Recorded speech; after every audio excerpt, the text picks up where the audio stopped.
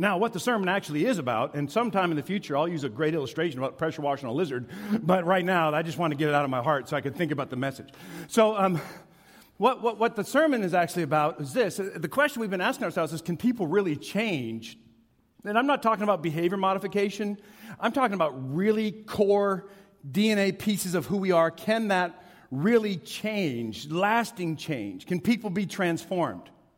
So, like, can people that are self-obsessed start caring about other people? Or can people who are angry start being peace givers? Can people who are calloused start being more compassionate? Can people who are self-righteous stop that and be more grace-giving? Can people that are removed from intimate relationships actually be engaged? Can people who are afraid move to being bold? Can people who are anxious move to being at rest? Can people who are inauthentic move to actually being real people? Can people move from being insecure to being secure in Jesus? And the list goes on and on and on and on and on. Can addicted people move to unaddicted? Whatever it is.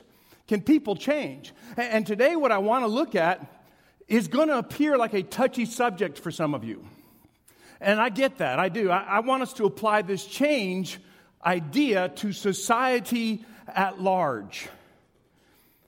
Now, we are inundated with voices crying for social change right now in our culture. I mean, every kind, equal rights, social equality, sexual equality, which are all good things. But I think some people don't want change. They just want to fight. They just want to argue. I think that's kind of what people are excited about. And so the people who lead these arguments that are going on in our culture, society, they're not always the people that we want leading these arguments. And so here's what ends up happening. It's not necessarily the people that are the right people, but they end up being the loudest people or the people with the largest platforms. And so as a result, see if you agree with me, we allow kind of entertainers, athletes, and politicians to determine things for all of our society because they have the cameras in front of them. They may not be the people we want speaking for us, but they are. I'll tell you something I've started to do whenever I hear a politician or an actor or athlete get on there and spout off about something, how the world would be great if we all listened to them. I always go to see where they went to school and what they studied. It's like, oh, underwater basket weaving. I bet you that really helped you form societal policies and all that kind of stuff. That's amazing. And so I start to think like that because I've got this dark mind. But here's what I've discovered. Consequently, these people are speaking. And as a result, philosophers, sociologists, theologians, they're no longer part of the discussion. And that should matter. That should matter. Because they're no longer part of the discussion about what would be the best belief system for our society, the best ways that our society could function together, and the value of a moral code in a society. None of those questions are being discussed because the people with the largest platform, loudest mics, are the ones who are forming what our society discusses. And as a result, we've sort of forgotten the power in our culture of unity. And we pride ourselves in disunity. Now, I don't care which side of the aisle you sit on. It changes every 4 years. I get that. But we take more pride in what this group won't stand when that group stands and what this group won't stand when that group stands. And we're proud of that. And I think we ought to punch ourselves in the face for that. I just think that's wrong. I was reading this week about an actor who was being asked just a sincere question about how you're handling all the fame that you've received. And part of his answer was, great upbringing, blah, blah, blah, and I have a great church I belong to. That just got out into Twitterverse, and some other actor responded on Twitter criticizing that dude's church for their stance on the LGBTQ stuff. I see this disunity not just in culture, people, but I'm also seeing it in church, in even our church. In fact, in a couple of weeks, our friends in the United Methodist Church are going to go to bat over a huge issue that's dividing them. And then we kill each other on Facebook, which means we have to avoid each other in church. There are now words in our society that will get our anger instantly going, cause us to begin drafting an email. So I thought I'd just bring them out to you all so you can start right now. So how about this one? Abortion. Man, that's a big issue right now. Right? How about racial equality? Watch this. How big an issue was that in the media even a year to 2 years ago? And now it's taken a back burner, even though it still remains a huge issue, to other issues. Socialism, Democrat, Republican, Trump, Pelosi, the wall, gay marriage, immigration. Now, all of us have opinions on all those issues because we all have read the Facebook memes. But I struggle with this. Nobody's winning any arguments. Nobody's solving anything. We just argue, and then we look for more things to argue about. And even if we have to lie to make up our argument, we'd rather win the argument than actually solve the issue. And as a result, we're not winning. Society's not winning, people. We are actually becoming more polarized and more divided, and I would suggest easier to offend. And if you're offended by that, you're proof. Okay, there you go.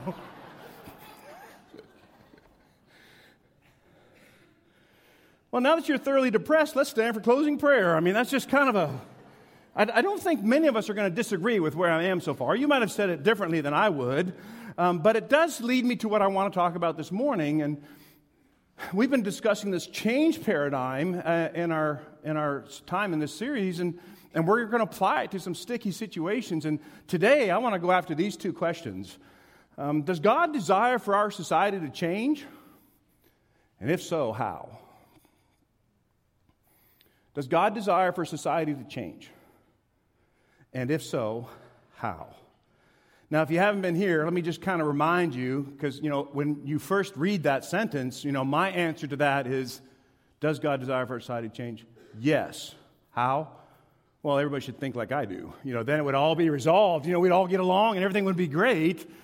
To kind of remind you of the change paradigm that we've been discussing, that we find in Scripture, it goes like this. It starts with grace.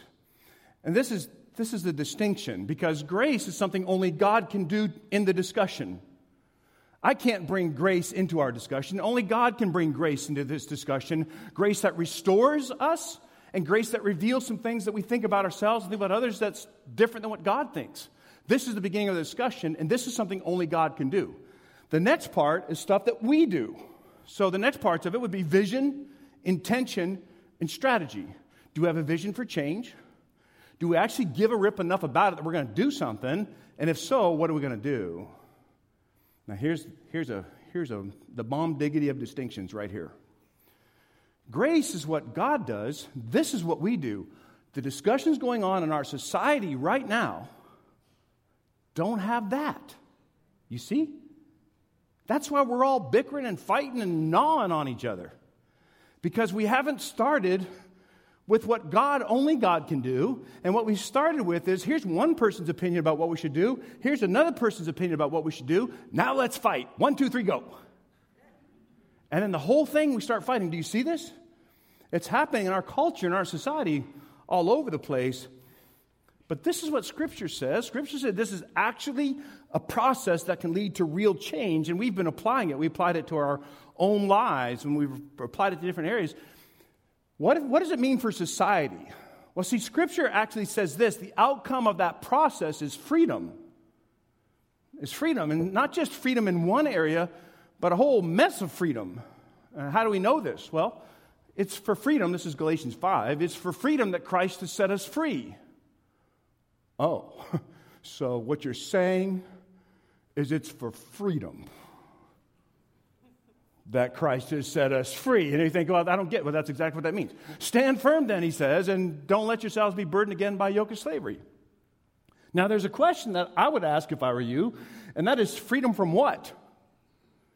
Freedom from what? Just like change is not necessarily a good thing, change for change's sake. Freedom is not necessarily a good thing unless we know what we're free from. Well, a couple verses earlier, Paul answers this question.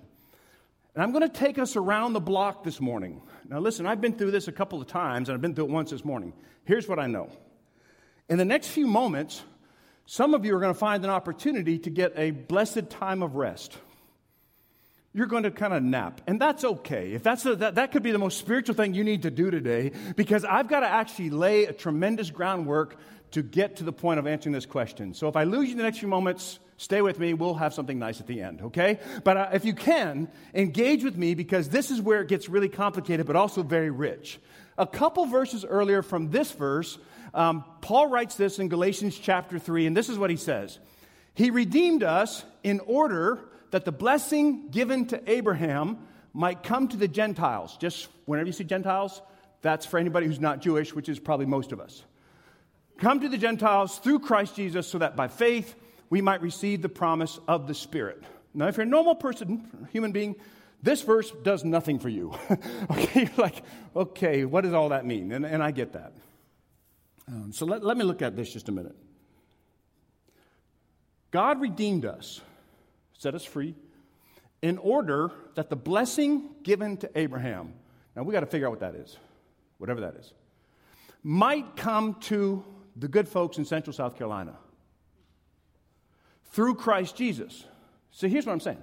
If that blessing to given to Abraham is lottery numbers, somebody need to cut a check. You know what I'm saying? Somebody, if that's what that is, I want that. So what is this blessing given to Abraham so that we can, by faith, receive the promise of the Holy Spirit? Now, this thing actually may cause some confusion, but it's going to get to our earlier question, does God want society to change, and if so, how? Abraham's a big deal in the story of God. I was at a conference in Orlando a couple weeks ago, and the guy that was doing a hotel banquet, and the guy at the banquet waiting on us was Jewish, and he could trace his lineage all the way back to the tribe of Levi, one of Abraham's sons.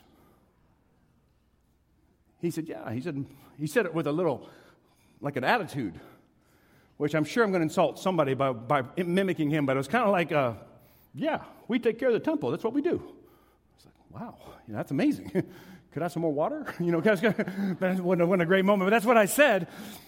So he could trace that all the way back. So Abraham's this big deal to the Jewish people. It's a huge deal.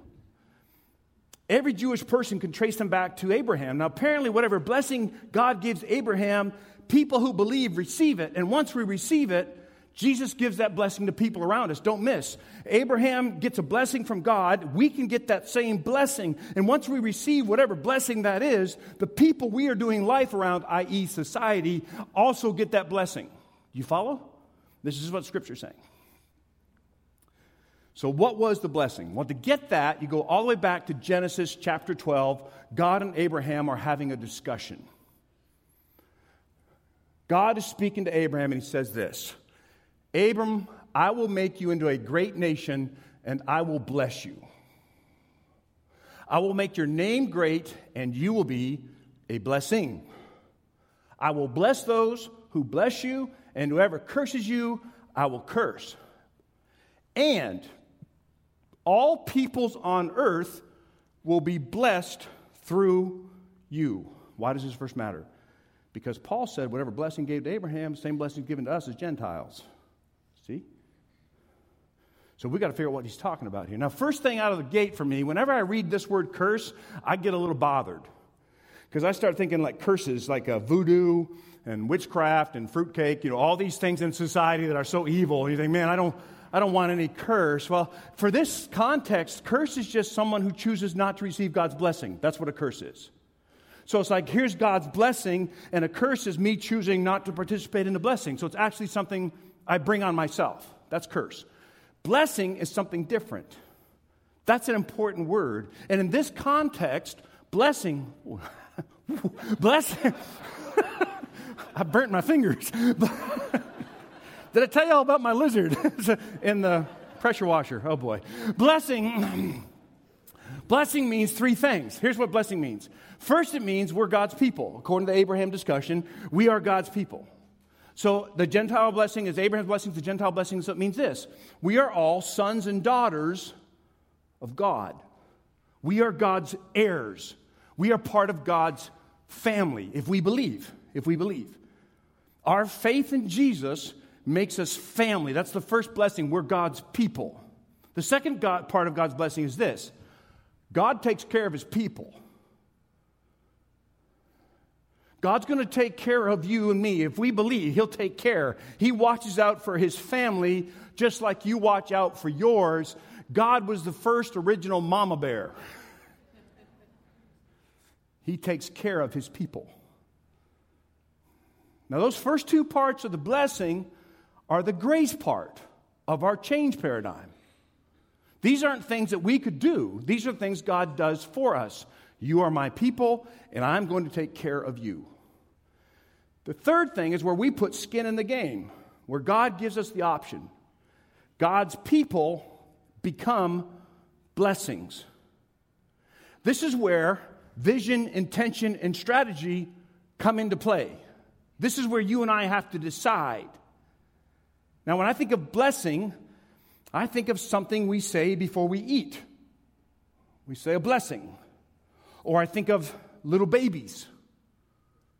Because when our kids were little babies, they were blessings.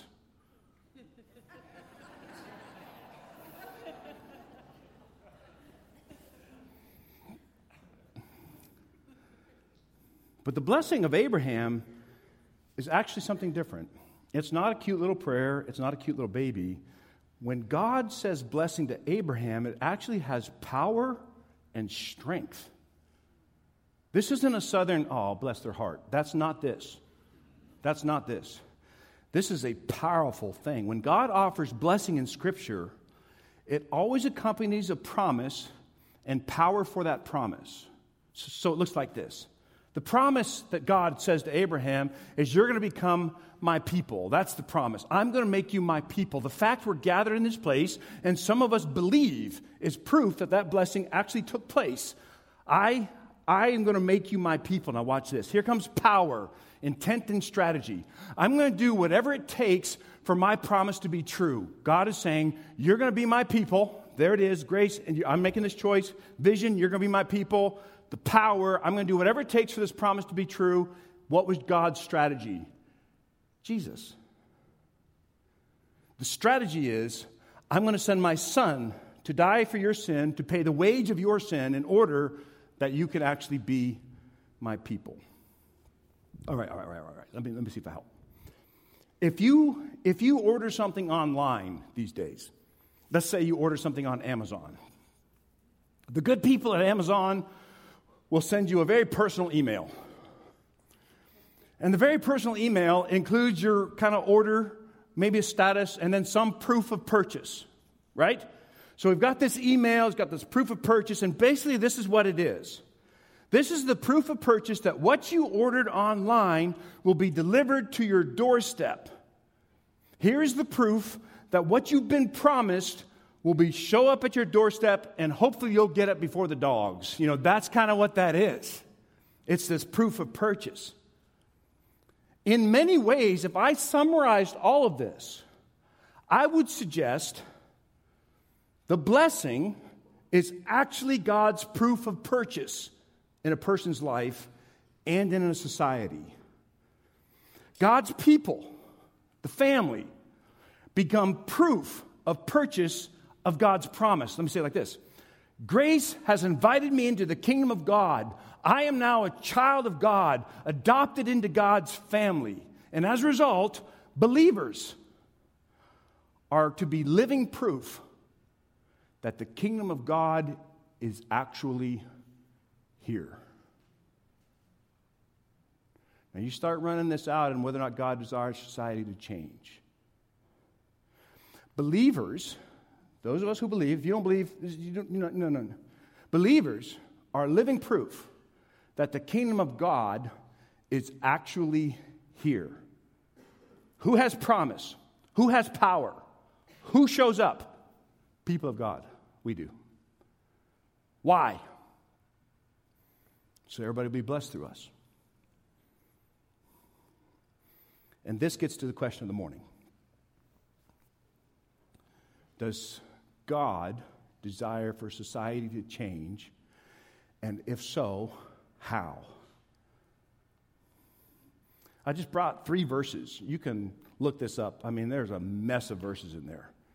This one's from Isaiah.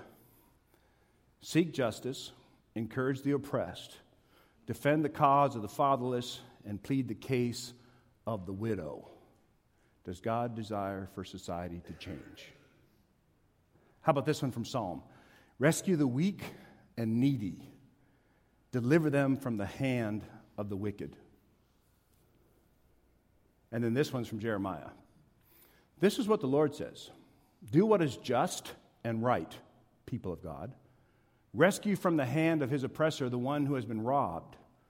Do not wrong or do violence to the alien. Do no wrong or violence to the alien, the fatherless, or the widow. And do not shed innocent blood in this place. Does God desire for society to change?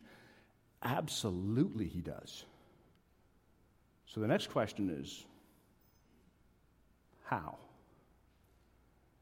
The New Testament tells a popular parable of a dude who gets beat to a pulp when he's going on a road and none of his religious people help, but actually the enemy helps him and takes care of him.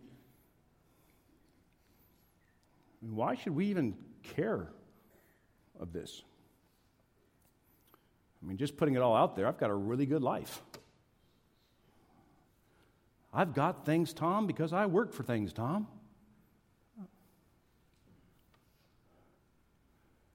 If we'd all just get jobs.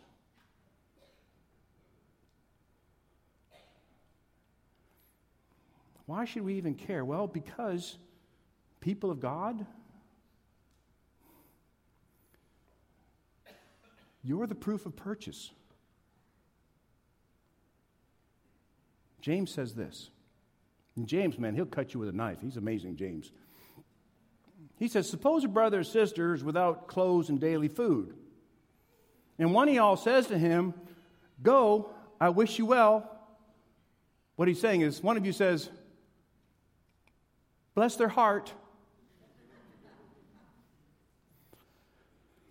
Go, I wish you well, keep warm and well fed, but then does nothing about his physical need. James says, what good are you? Well, he says it a little more nicer, but what good is that? I'm starving to death. Oh, bless your little heart. And James says, what good is that? And James is right. Now, we live in a generation and at a time when social justice has become an obsession in our culture. And I don't know who's pushing it. I really don't. I have an idea, but it's not for this platform for me to share. But social justice becomes the top. We will march to anything. Anything we can do to raise an awareness about any issue, we're all about it. We're going to go to conferences, we're going to draw things on our hands and then post a picture on Facebook, or we're going to wear certain color clothing. All these things are good, and all of these things make us feel better. But listen, ultimately, they produce very little change. Ultimately, what we're doing is saying, I see you're hurting, but I'm not going to do anything about it.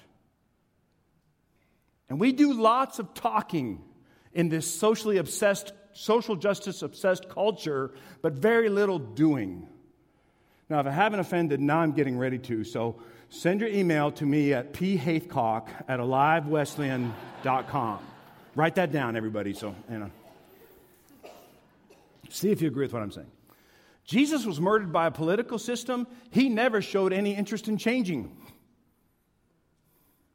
He cared less what the Romans were doing.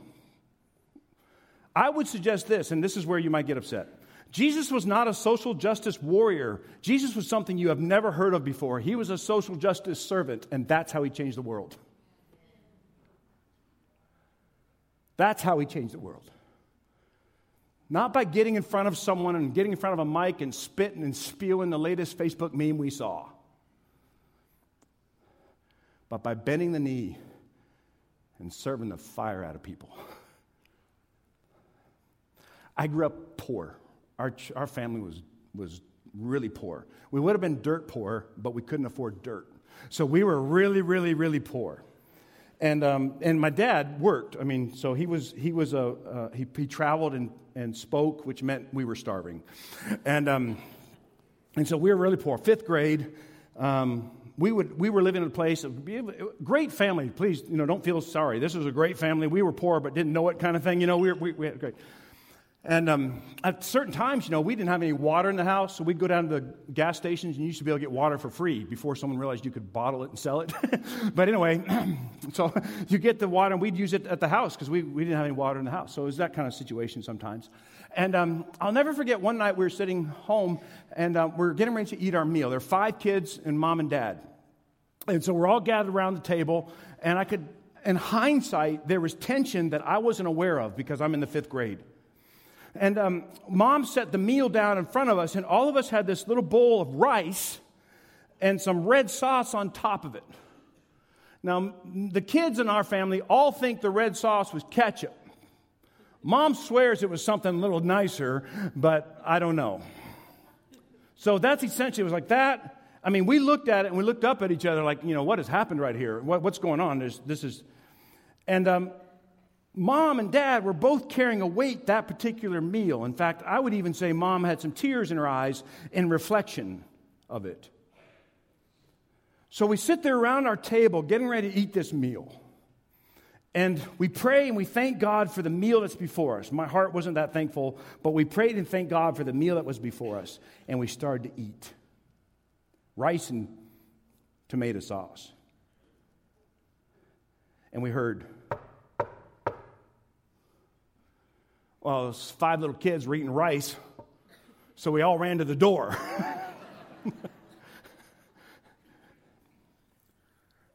And you at the door were the prettiest brown paper bags you have ever seen in your life, filled with groceries. Let me tell you something. This was friends from our church. Guess what? It wasn't God at the door. It was you. You were at the door. You were the one that said, hey, those Harding kids are dying on the vine. Let's get them some groceries. What do you want to think we should get them? Oh, let's just get them some Pop-Tarts and any healthy stuff. No, let's get them all this, whatever, Eggos, anything you can do. Cereal with sugar on it. This is going to be fantastic. They're going to love. And this family went out and did what God wanted them to do. Do you understand? It wasn't God at the door. It was you. And I know I should make this a great preaching point and say, oh, but it really was God at the door. But I don't want to do that. Because we'll miss the area of responsibility where it was actually you. You were proof of purchase to the Hardings that night. You were. So that now at 29 years old, I can still remember when you all came to the door. And you showed up at the door with bags full of love. Because God had blessed you and you were a blessing to other people. They were proof of purchase. So here's what I got for you. It's a very complex solution to a very complex problem. I hope you're able to follow along with me, but here's what I think we ought to do. Trust God to make us better people. And when someone needs help, give it. Now everybody put your hands up like this and do that. We done now. That's it. That's all we got to do, right? We just solved the problem in the world just now. We did it. Are you confused? Let me start again. Trust God to make you into a better person. And when someone needs help, give it. Well, I don't have a whole lot. Doesn't matter. Get a bag of groceries and show up at the door. Now the question becomes, because probably everybody in the room would say, even if you don't believe, you'd say, hey, Tom, that sounds like a good thing to do in life. It is. So why don't we do it? Well, first, there's 2 reasons. I don't think we see people like God sees people. See, Scripture teaches everybody is made in God's image. Even that person you don't like. Even that person you didn't vote for.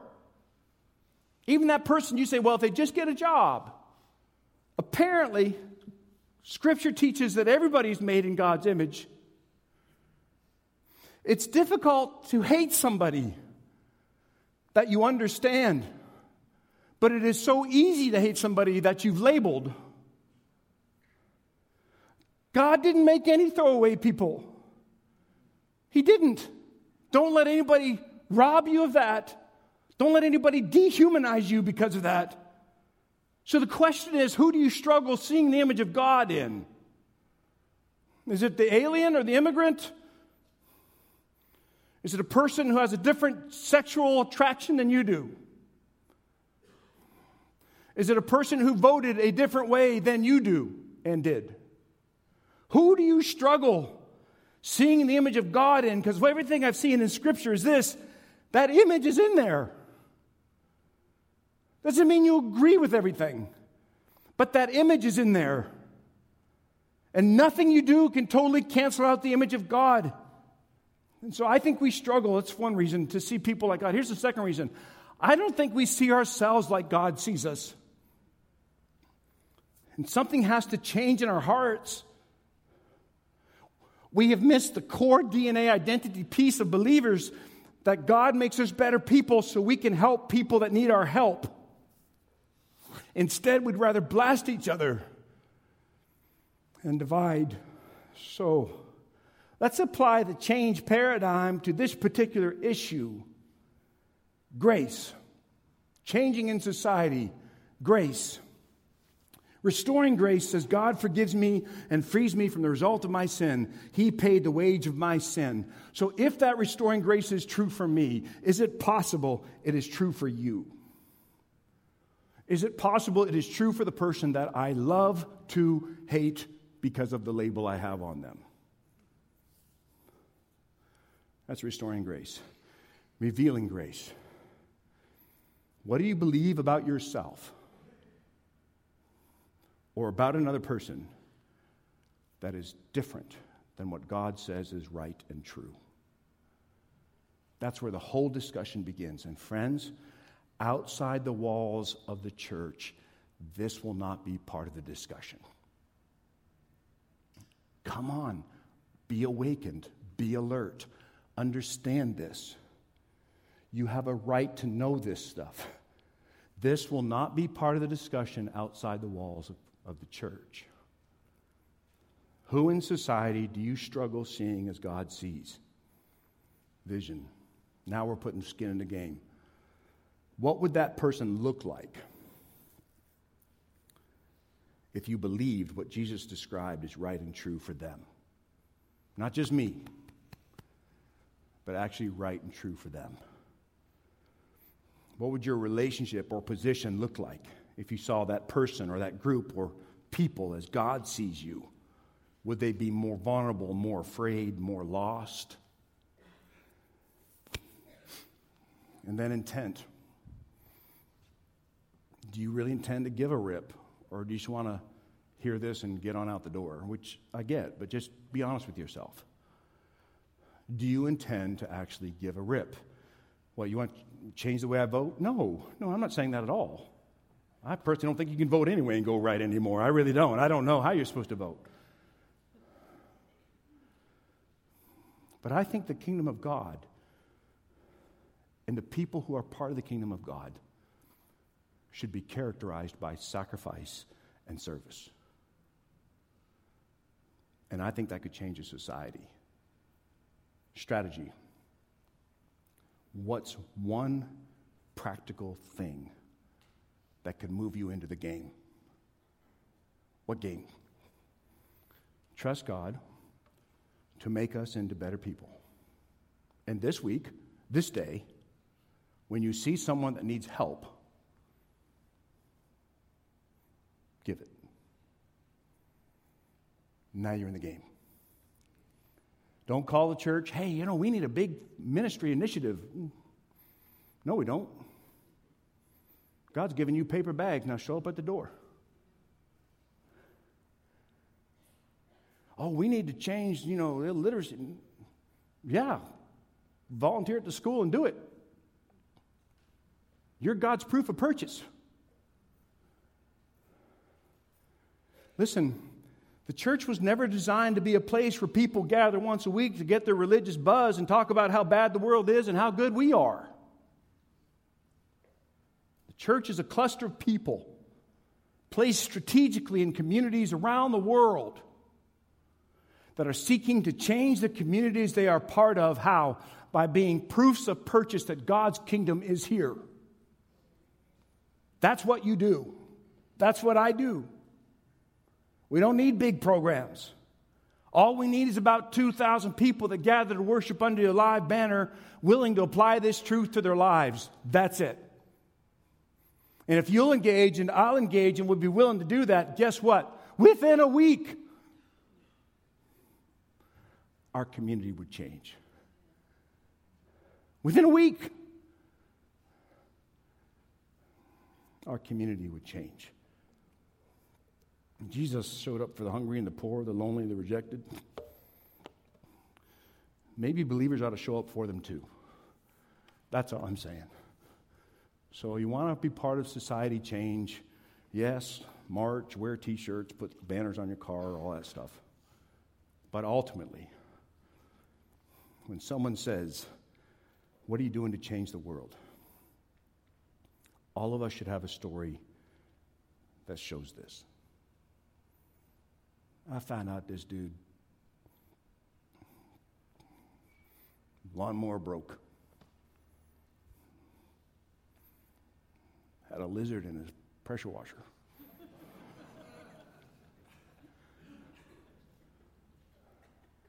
I found out there was an orphanage in Haiti.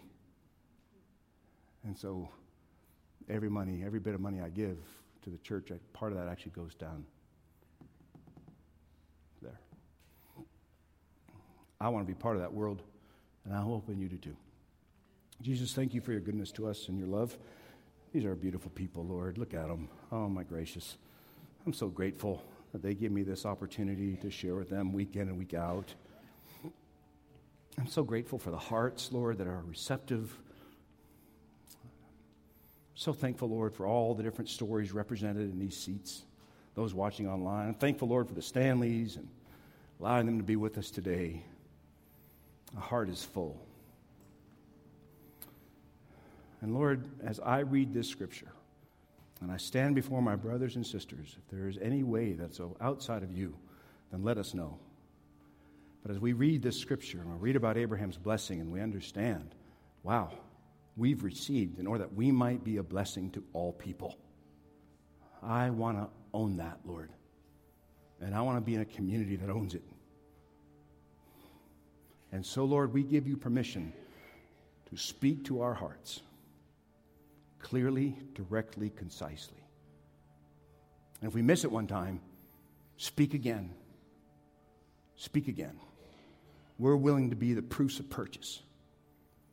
We're willing to carry the bags to the door in order that society would change. In your name, amen.